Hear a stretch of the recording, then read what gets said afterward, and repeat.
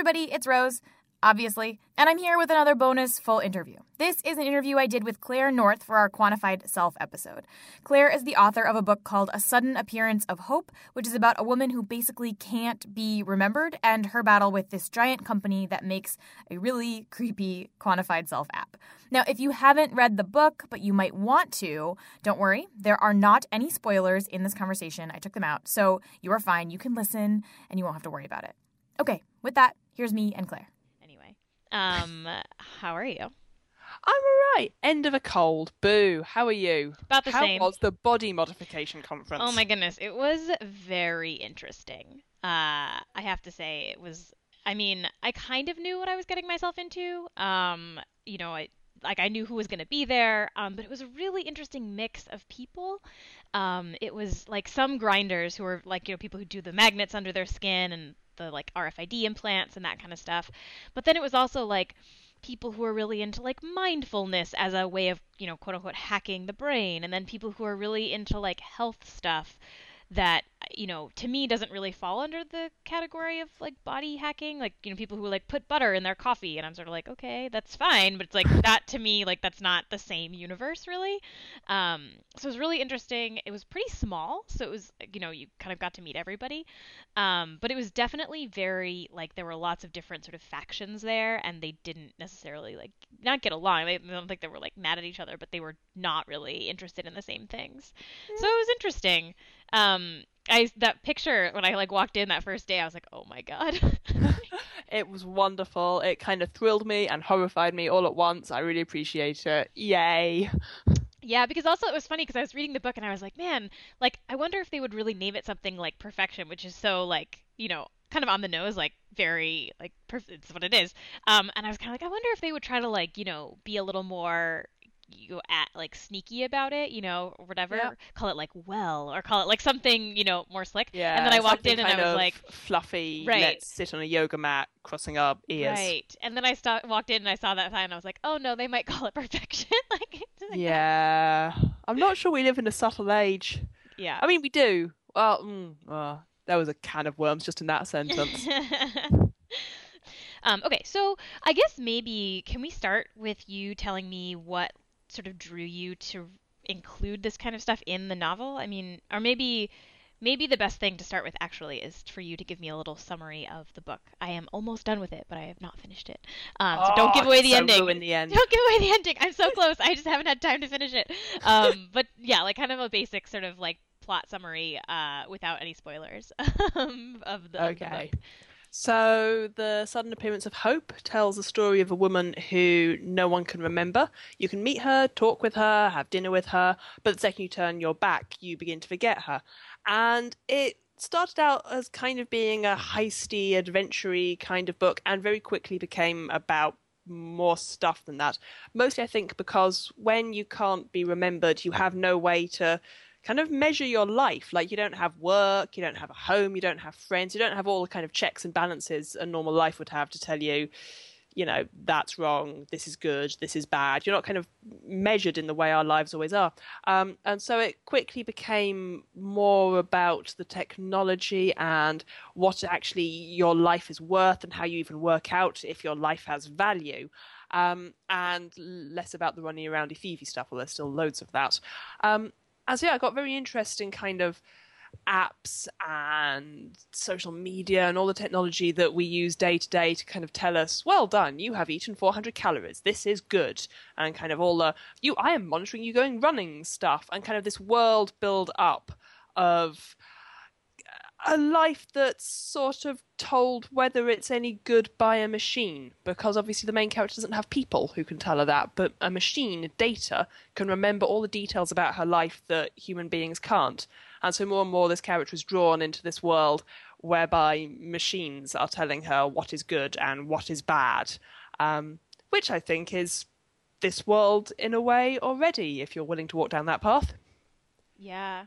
So what got you interested in sort of the data stuff? Was it just sort of a natural progression when you were writing where you were like, okay, I need to anchor her in some way? Or were you already kind of interested in these kinds of personal data app system things?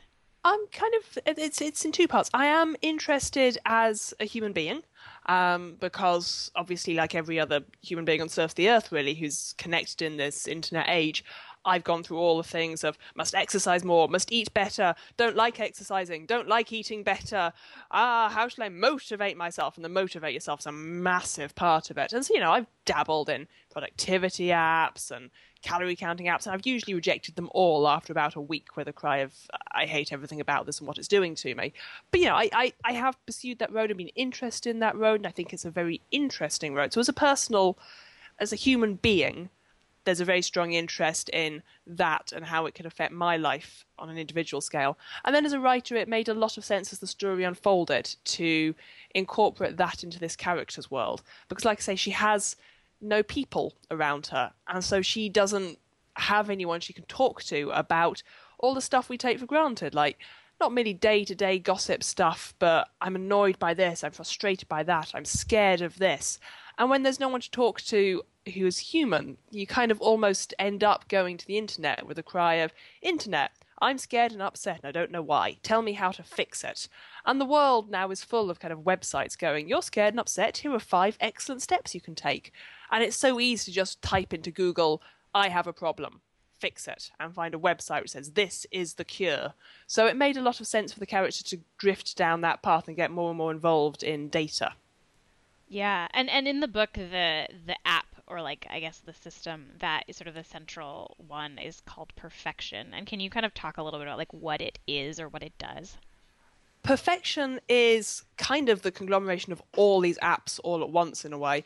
It initially seems like quite a friendly app. You sign up to it and it takes a few details, name, age, weight, height, kind of things you're looking forward to. And it starts monitoring your life. And so, for example, if you want to be thinner, it will monitor your GPS location, say you appear to be walking places. Well done, you will lose weight. And you can input foods you're eating, and it can start kind of popping up with advice saying, have you thought about doing this? Have you thought about doing that? So on the surface, it seems like quite a good app for achieving a lifestyle that you desire. However, the deeper you get into it, the more you realize that the lifestyle you desire is actually tailored by perfection. It's not necessarily helping you achieve what you want to be. It has a very strong algorithmic basis which says what you want to be is essentially what the internet says you should be. If you're a woman, you want to be skinny, you want to be rich, you want to be charming. If you're a man, you also want to be rich, but you probably want to be muscly and you want to own a car. And so perfection becomes less about who you are as an individual and more about you achieving this celebrity lifestyle notion of being the perfect person, the perfect human being. And as you work through it, you get more and more points for achieving actions that it recommends. And it also recommends retailers, buyers. It starts pointing you towards certain services and goods until at the most extreme levels, it will point you towards plastic surgeons and say, hey, you want to be perfect? We've got this great tie-in deal with a guy who'll fix your nose.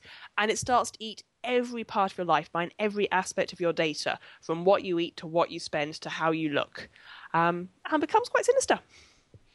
Yeah, one of the things that I thought was really interesting about the way that it works, and that I think is also quite plausible, is the sort of commercial tie-ins, right? Where you get like, oh, you've unlocked this number of points, and here's, a coupon for this thing. And sort of like this incentivization, sort of like a freemium model where you're like, okay, yeah, you're doing this, and then we're going to give you things, and you got to keep doing it to get more stuff. And I thought that was really interesting because I feel like that's it seems really plausible to me in the sense that like people want free things, people respond to that kind of incentive structure to continue doing something, and then I guess at some point you get so deep in that you can't really see through the trees like what you've done. Absolutely, but it also makes sense as a model. I mean, even the best productivity apps, like I still use a few things for lists and kind of to-do lists, even the very best apps built with the noblest intentions, simply because of the time they take to build, must have a commercial element. And so it doesn't matter if you've built something that you've intended to be a wonderful tool for people feeling better about themselves and their lives. If you've spent months of your life doing that and you need to eat, there must at some point be a way for you to get some degree of commercial feedback, unless it's open source and you're a genuine philanthropist. But they, I think, are a lower percentage of the kind of the desirable, easily marketed, slickly designed tools available. And so it made perfect sense for Perfection to have that market tie-in sense. That it wasn't merely telling you, eat this food, but it was telling you, eat this brand of food. And I think it's logic, and I think it's already there. I mean, apps are at the most superficial level already loaded on the free level with advertising. It's the logic of commerce, and it's very easy to take that logic of commerce to the next step and say it's not just about a bit of free advertising, it's about an algorithm pointing you at a product. You can almost see it in Amazon already. You can kind of look at a lot of these online retailers and say, well, I can find anything in the world, but the logic of the algorithm will point me at certain things.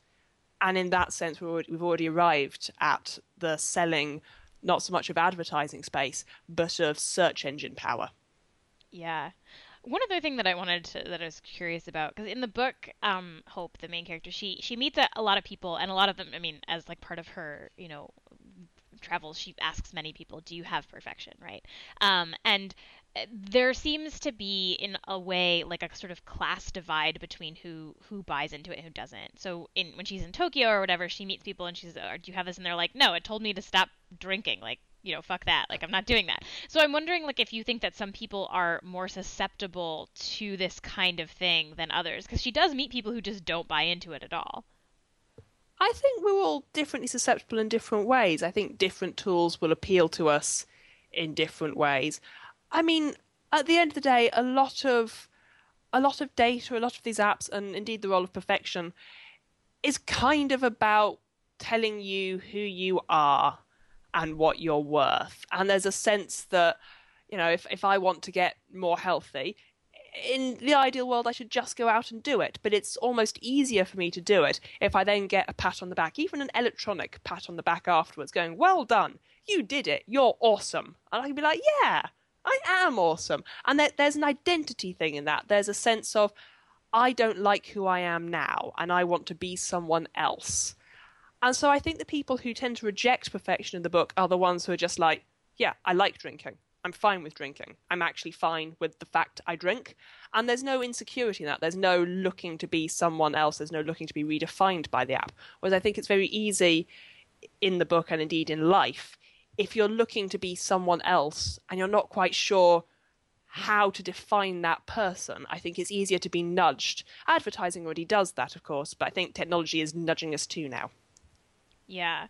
One of the things that Chris talks a lot about in his, trials and sort of trying to gather all this data is sort of how much time it takes to actually make data meaningful to you. So Yep. you can have all the data in the world, but if you don't know like what it means, or you can't correlate things with other things, then it doesn't, it's not really useful. And I think that he admits this. He's like, it takes a lot of time. I mean, this is like in some ways his job. He's now a speaker who does this. So I guess one of the things that's interesting to me about Perfection is that it sort of takes all of that work away, and I think that's one of the things that makes it sort of more likely to be something, because I think a lot of apps are trying to kind of look in this space and say, like, okay, we're going to gather, I mean, even like Apple Health, like we're going to gather all of the information from all of your sort of health related apps, and we're going to tell you what it means. And so that, like, with Perfection, it seems like that's another selling point, right? That, like, you don't have to do any of the thinking about this data. It does it all for you. Yeah, totally. I think that it's very nice. Again, it's that pat on the back thing. It's very nice to be able to do a small action and have something go, well done, that was awesome. And you don't need to think about it. You don't need to agonize about it. It's just there, rewarding you. Even in the most superficial ways, we love to be rewarded. Psychologically, we love to be rewarded. And to just be rewarded simply and cleanly and be told, well done, you're great, is always going to be a massive psychological allure. I think also that there's a degree in which you could argue that technology and the internet have in a way made it easier to get that kind of almost superficial hit, be it shopping or reward or knowledge, for example. I think it's quite easy to kind of go, I don't know anything about quantum chromodynamics, whatever. And you can Google these rather complicated words and get a 5-line summary going, it is this. And there's that kind of sense of, great, I now know about this. And it's simple and it's clean and it's plain. And it's often hugely misleading because it's simple and it's clean and it's plain. And I think a lot of the data we get in our lives feels wonderful. Calorie count is another great example. You can eat a banana and then add it to a calorie counter and it go, well done, you've eaten these many nutrients and that many calories, awesome. Or you can eat a hamburger and it'll go, oh dear, you've eaten that many calories, disaster. And while in pure nutritional terms it may be onto something, that data doesn't necessarily mean anything. It's numbers that we have some thin understanding of, but it doesn't necessarily actually correlate to anything to do with our health or well-being. Yeah. In the book, perfection is like a pretty evil thing. It At gets least that way, yeah. So I guess I'm curious if you think that that's sort of intrinsic in this sort of like rabid quest for data and the commercialization of that quest for personal data. Like, is it inevitable that these companies are, not, even if they're not quite as evil as perfection maybe, like are they bad for us? Like, is it something we should worry about? I think that it's very complicated. I think that it's very easy to paint everything with a single stroke. For example, you can look at open source software and go, it is open source, it is for the betterment of humanity, that is awesome. And it's very easy to say that. And you can equally look at a lot of commercial products and go, this product, rather than encouraging health, is encouraging relentless counting of calories and the creation of a body and a lifestyle which is not necessarily healthy. Or you can look at products and go, this is selling us stuff we do not need. And it's very easy to just go, all technology is evil/good. And I don't think it is that. I think that technology is a tool. And I think that there are often commercial imperatives to use that tool for the selling of more stuff, which might be the selling of the stuff of healthness, or might just be the selling of more stuff that you don't need. Because fundamentally, a lot of these tools are created for commerce, and commerce is not necessarily philanthropic, but it can be. I think that it is a tool, and like all tools, it's very much in the hands of the users. The caveat to that, obviously, is that as a society, I think there is currently a big drive towards consumerism. I think there's a big drive towards that kind of almost celebrity lifestyle. I think there's a big drive towards being defined not necessarily by any intrinsic social values that you might have thought of 50 years ago, but being defined almost by what the TV, the magazines, the films, all of that tell you should be the way you live. And so I think the danger is not necessarily in the tools, but in what society uses the tools to achieve. Which is also why I think perfection goes evil in the book. Yeah. One of the things that Chris talks a lot about is the question of who owns that data. So he's very much a proponent of, like, I want to own this data. Like, I don't want you, Fitbit / Apple / whoever to have this and be able to, that I can't access it. I can't, analyze it in the way that I want. I can't, share it if I want to. I mean, there's all this, there are all these systems that sort of help you buy back your own data, and he's sort of like, no, like, I generated it, it's mine, I should have it. And I guess I'm curious, if you think that that's part of the sort of equation in terms of our future possibly evil data overlords. Again, I kind of think it depends on how our evil data overlords use the data. My partner and I have very different views on this. He quite likes the fact that his data is tracked. He likes the fact that he doesn't have to spend extra time typing in a search term, or that Google knows where his home base is and can instantly calculate a journey for him. He likes the fact there is an evil data overlord who can help him. And in that sense, the gathering of data, again, is only as potentially evil as the use it's put to. And if it's anonymous data that sells you more stuff because Google has seen that you looked up pram and now knows you're pregnant, well, then it's almost on you as the consumer to go, oh, look, I'm being sold stuff. Do I need it? Probably not. And so in that sense, I think data protection is as much in the hand of you making individual choices, not about your privacy, but about how you act on what the data companies do with your privacy. So there's that to it. But for my part, I massively dislike companies having too much data on me, partly for the fact I hate advertising. I hate the idea that advertising is being customized to me. But mostly I think because there's a question of where it stops.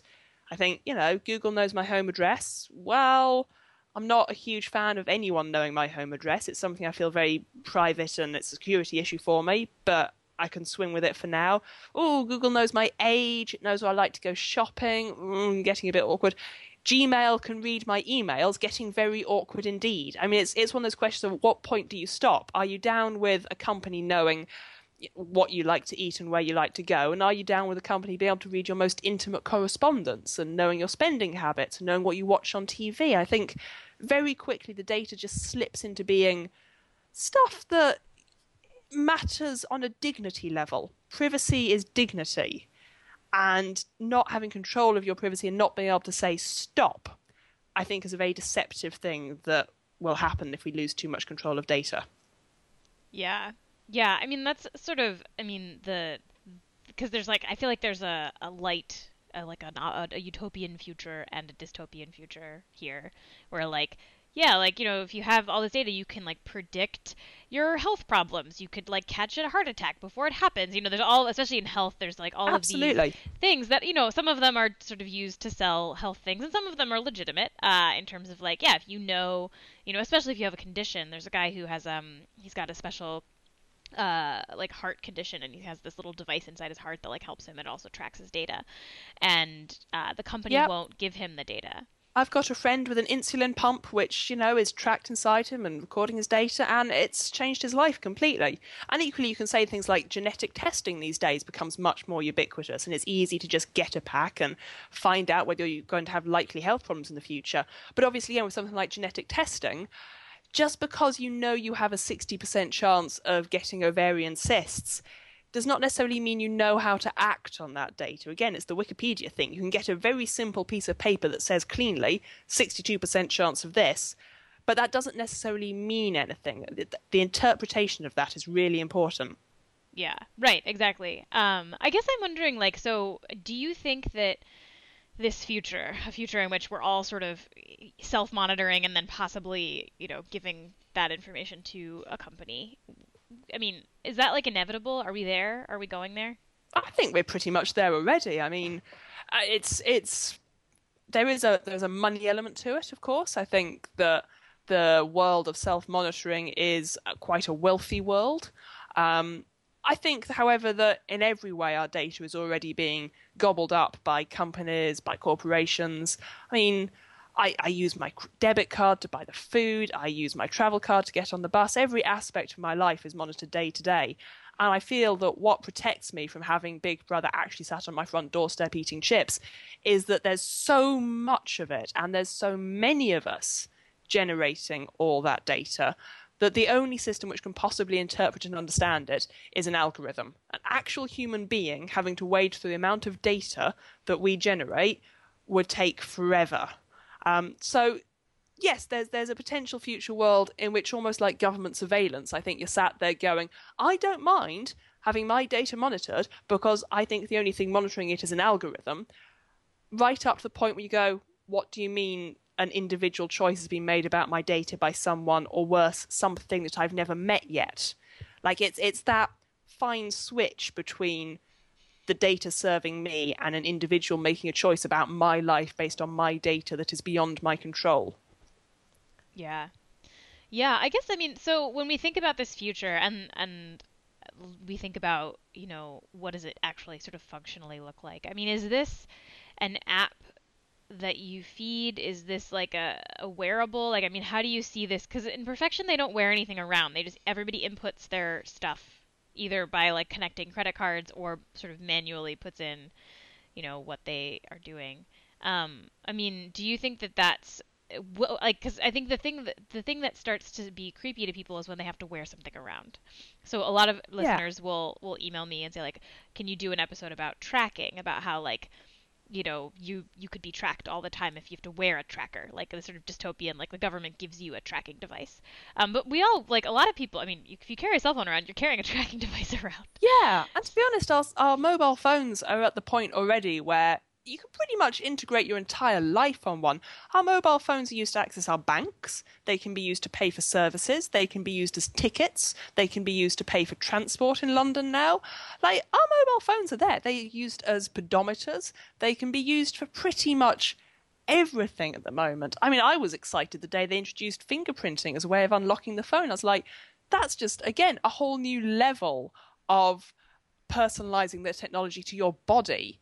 I don't see us being that far off a time when your phone is monitoring pretty much everything about you right in your pocket. I can easily see that being a future, and I don't think it's very far away. Yeah, yeah. I mean, this is funny because some of the futures we talk about are like in 2140, and this one I'm like, in 2016. Yeah, like we're very close. I don't think people realize just how much our phone knows about our lives either. I mean, it's not just the simple things like where we are.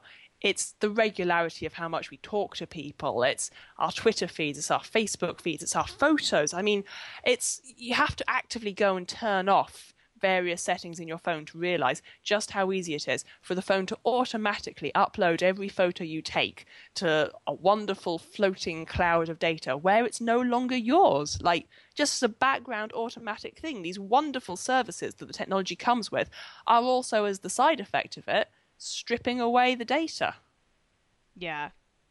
Yeah, I mean, so I guess one of the things that I wonder is there a thing, like, is there an event or a thing that could make people turn against this? I mean, it seems so inevitable to me, just that, like, that slow march, and especially because these companies are very savvy about, like, coding it in a very sort of, like, self-improvement or like, in the same way that perfection is like, oh, we're just trying to help you be a better you. We're trying to help you, achieve this like thing that of course you want.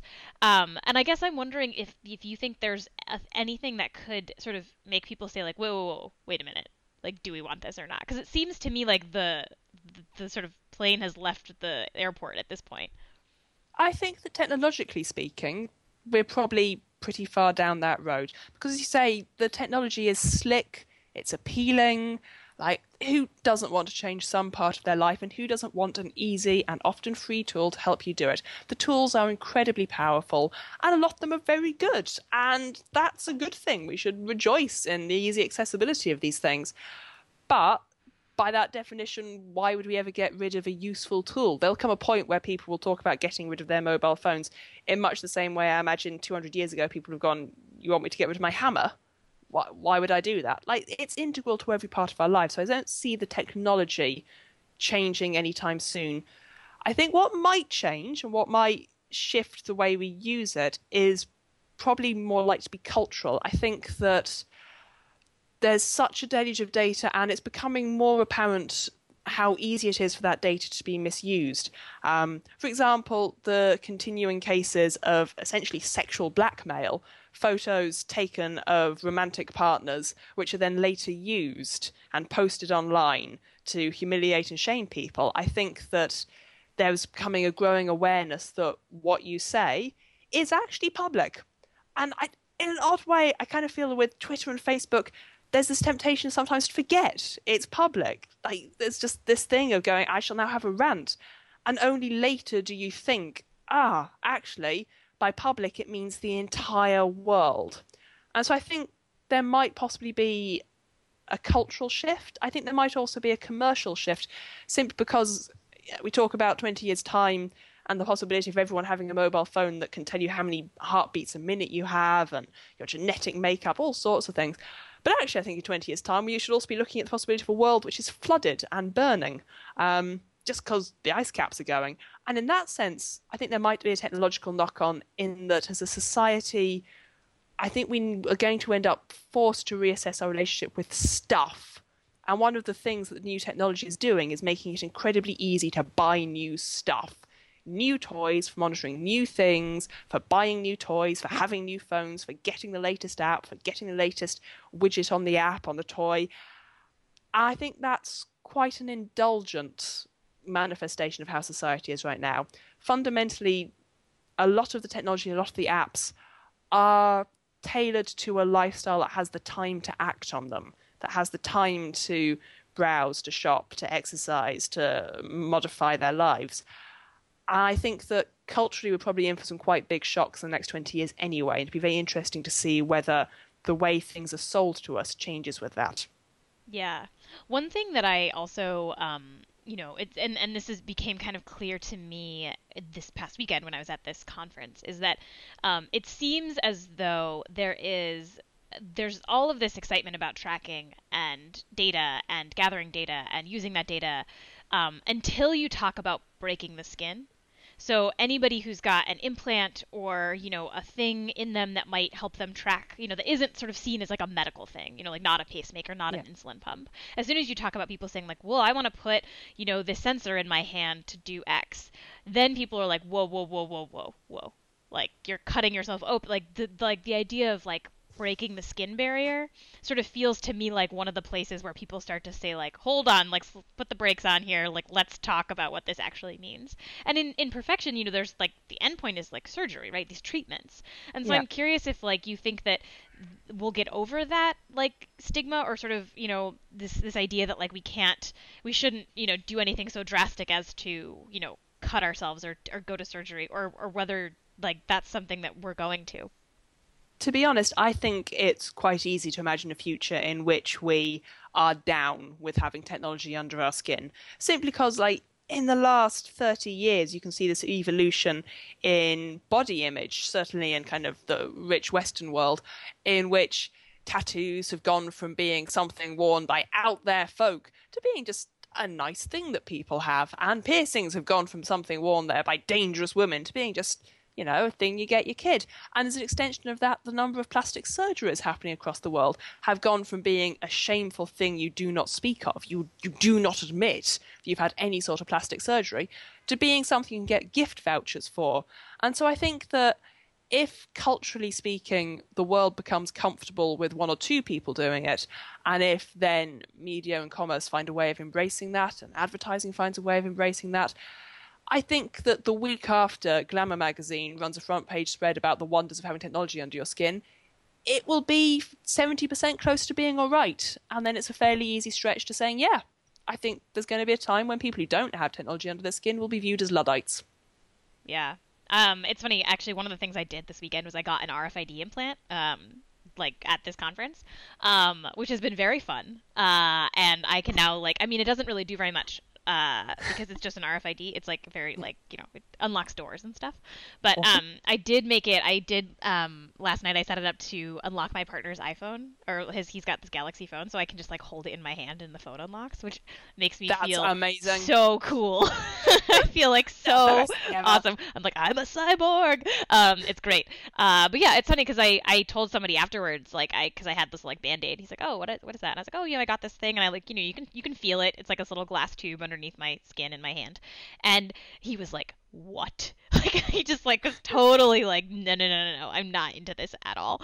So it was interesting to like watch people kind of react, because some of the people there, like, this is what they do. Like, they're totally in on that whole thing.